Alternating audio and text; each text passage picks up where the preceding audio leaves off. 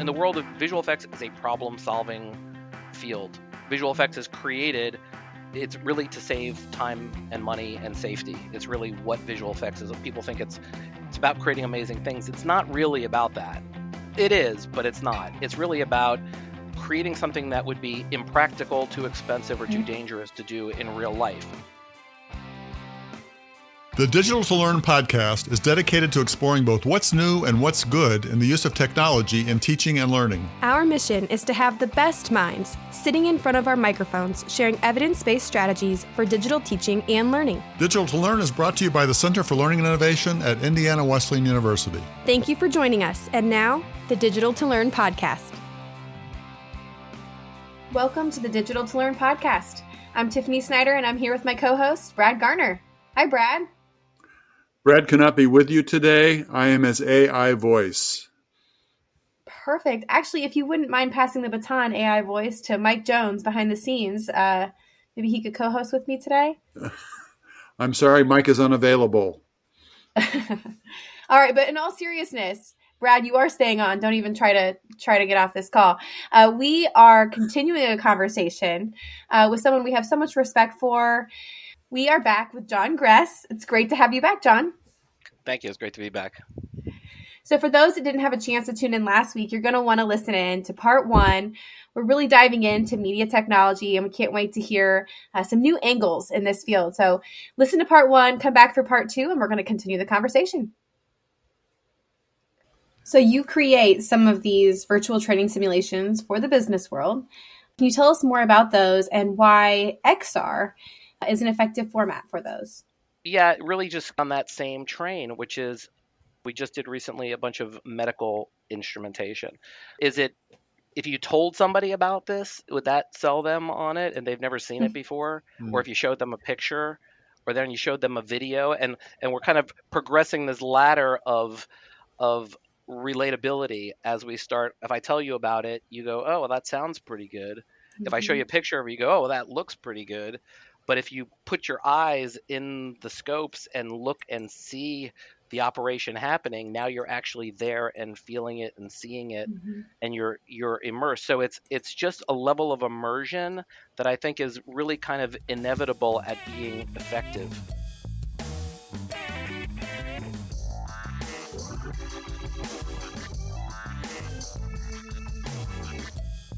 And one of the things we struggled with is embracing VR, but also trying to figure out how do you get that hardware into the hands of students? And then do you expect to get it back at the end of the course, or all those kinds of things? How did you overcome that through the VR film school? Interesting. That is probably one of the biggest hurdles that we had. We'll kind of rewind a few years. When I first came in as Dean of Academics at the Dave School, one of my first big initiatives was to push immersive technologies. This was 2019.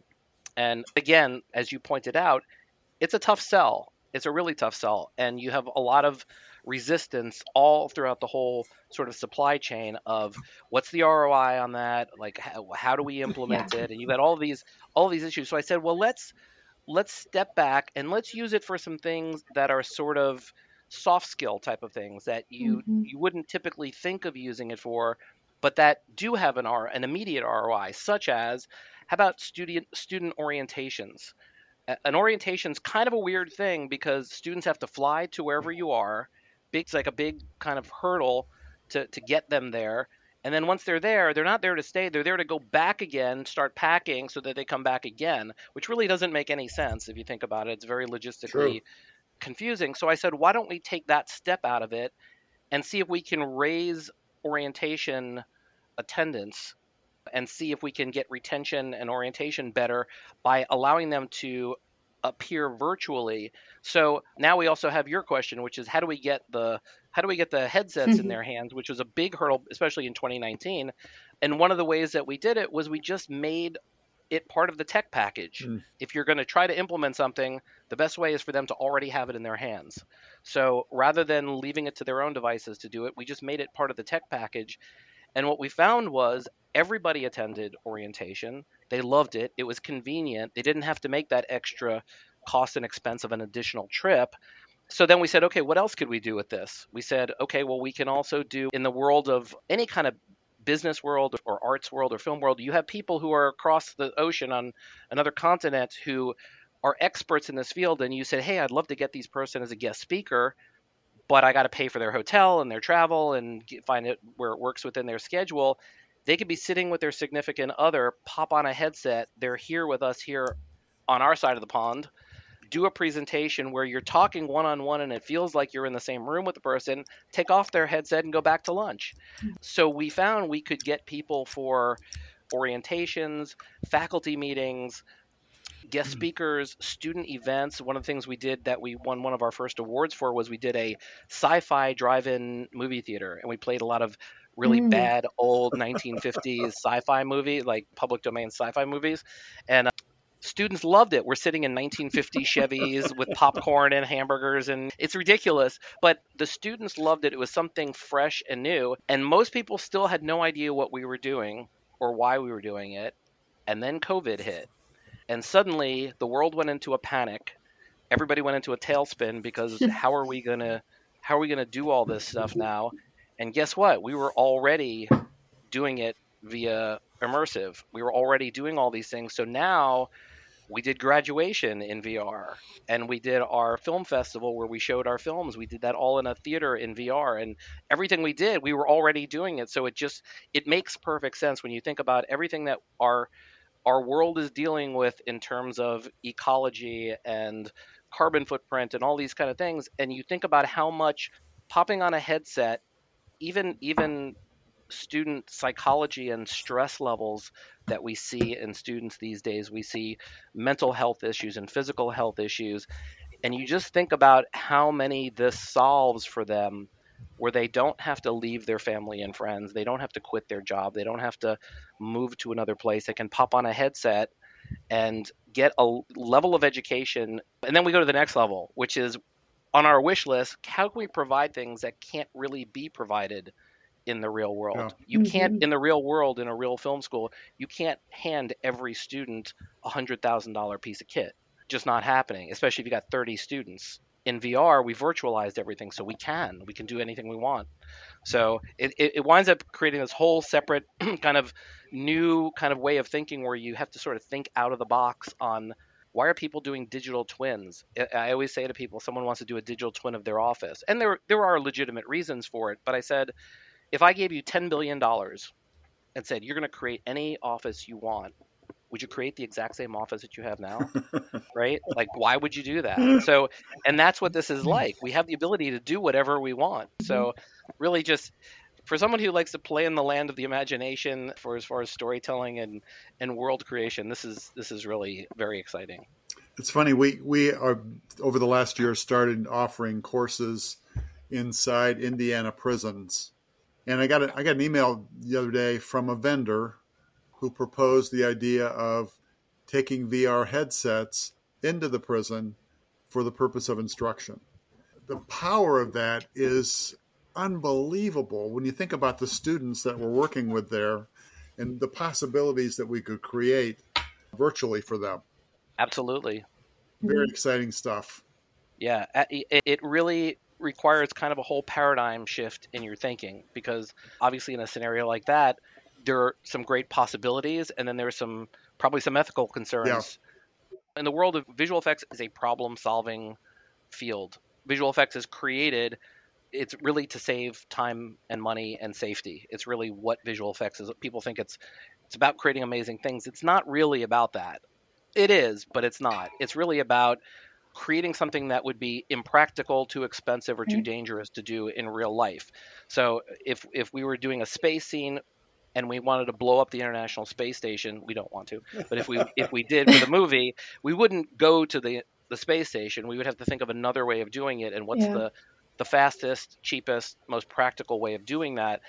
But then we hit a point where people were doing it so well, and it is getting so expensive to do those kind of productions, that it's sort of a natural production that things are going to get more efficient and cheaper. And now generative AI pops into the picture and we can do things that are, yes, there are people who are going to be very threatened by it, and it can be threatening. Mm-hmm. Let's be honest about it. At the same time, completely liberating for some Mhm. artists. Whereas as an artist, you come up with an idea for a movie. If I come up with an idea for a movie right now I have to wait for a team of concept artists to draw some stuff that maybe I like, maybe I don't like, and we go through this back and forth process, which I've loved my entire life of Yeah. creating it. However, it's a hurdle. It's another hurdle that's in your way between from here to your finished product. Whereas now you can pop on Midjourney and within 15 minutes, here's my concept art. That doesn't eliminate the entire creation process, but sure streamlines it a Yeah. lot. And now when we get to other generative AI, and it's going to allow artists who never have been able to do anything. This is kind of my shift of thinking. Artists who've never been able to approach it, it's going to open up whole new worlds of artists who were their hurdle was those creation process. Now we're going to have a whole new wave of Steven Spielbergs who do things in a much different paradigm and a much different way than previous artists Mhm. do. You know, Mhm. it's funny, being a musician, these are all reoccurring themes, being a filmmaker and a musician. I remember in the 80s, musicians going into a complete panic when artists started sampling little pieces of other music and using those to create other pieces of music.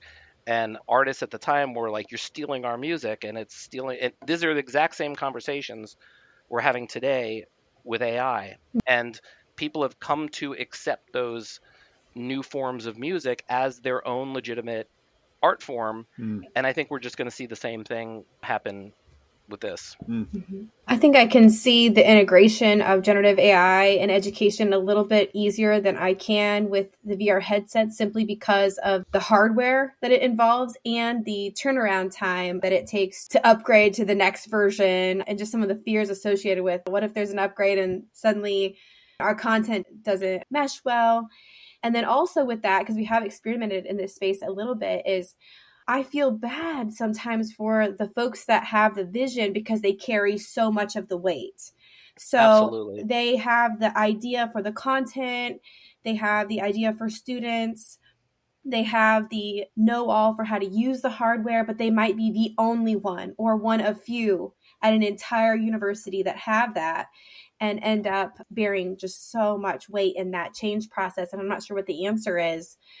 I think you kind of alluded to it, which is these technologies like generative AI make this a fluid. I'd welcome you to come sit in on a session or us to do a tour together. One of the things I think you'll find is we use these technologies very fluidly to be able to create things on the fly. One of the ones we're doing now is we have a generative AI that we sit in. One of our prototypes is doing a storyboard. And typically in a film school scenario, students would come up with a story, you'd sit in a classroom, and then they have to go home and draw up thumbnail sketches and storyboards, which there is value to all of that. I'm not Yeah. taking any other way.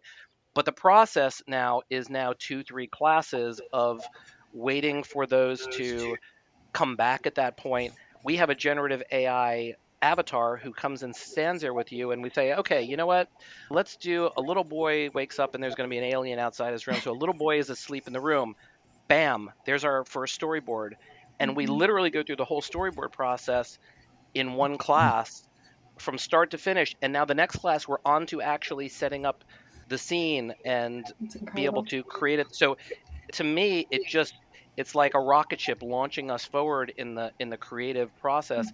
And like you said, it to me, it takes the weight off of those people, because now any student can just say, I want to create a scene. I'm going to do an art piece and I'm going to do a scene of a Yeah. beautiful lake with a mountain, and they can just speak it into an existence and now spend their time working on the art form of the cinematography or the, Yeah. you know. Yeah.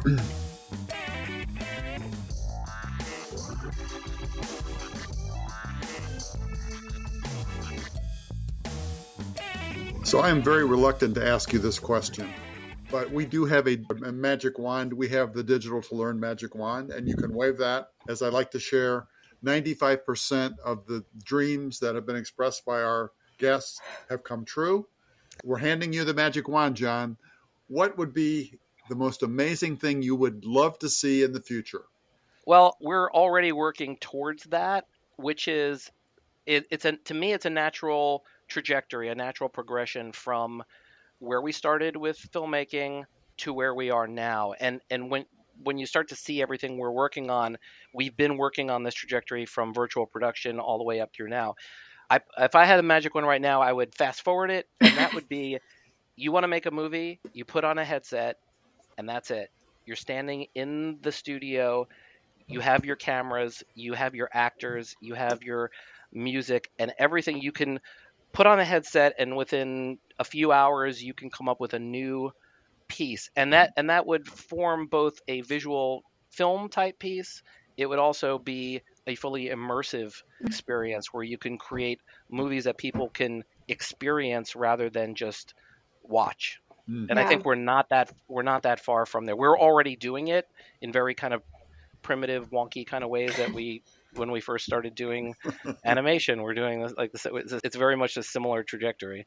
Tiffany, I think being inside Jon's head is a very scary place. Probably. He probably has a VR immersive experience where we get to walk through his brain and visit the various creative centers. And I don't know if you guys have seen, but Engage XR did one for Fatboy Slim, and they did the Fatboy Slim concert, and you are in his head, and it's fantastic. Yeah, you should definitely check that out. Unbelievable. I would love for that to be our show note link. It's just like the link to go. I'll have to get that from them. Yeah, that'd be great. Jon, you have blown our minds today. Mm-hmm. Unbelievable. I hope you'll join us. Yeah, for our listeners, we're going to have links to the Metaverse Film School, the Metaverse Construction Company, to be able to connect with Jon. But if you're like me, this just brings up more questions and more ideas. We're going to create some opportunities, hopefully, and you'll create opportunities to connect and to keep this conversation moving forward, because we do believe that this is the future of higher ed, immersive technology. So thank you to our listening audience. Thank you, Jon. Thank you, Brad. And especially thank you to Mike behind the scenes, who made this time together happen. We'll be back next week on the Digital to Learn podcast with a new guest and new topic. We'll see you then. Thank you for joining us on Digital to Learn. If you enjoyed this podcast, there are 3 things we ask you to do. 1, come back and join us again. 2, tell your friends about us. And 3, give us a positive ranking on your favorite podcast platform. Digital to Learn is brought to you by the Center for Learning and Innovation at Indiana Wesleyan University. Embrace the future. Always keep learning.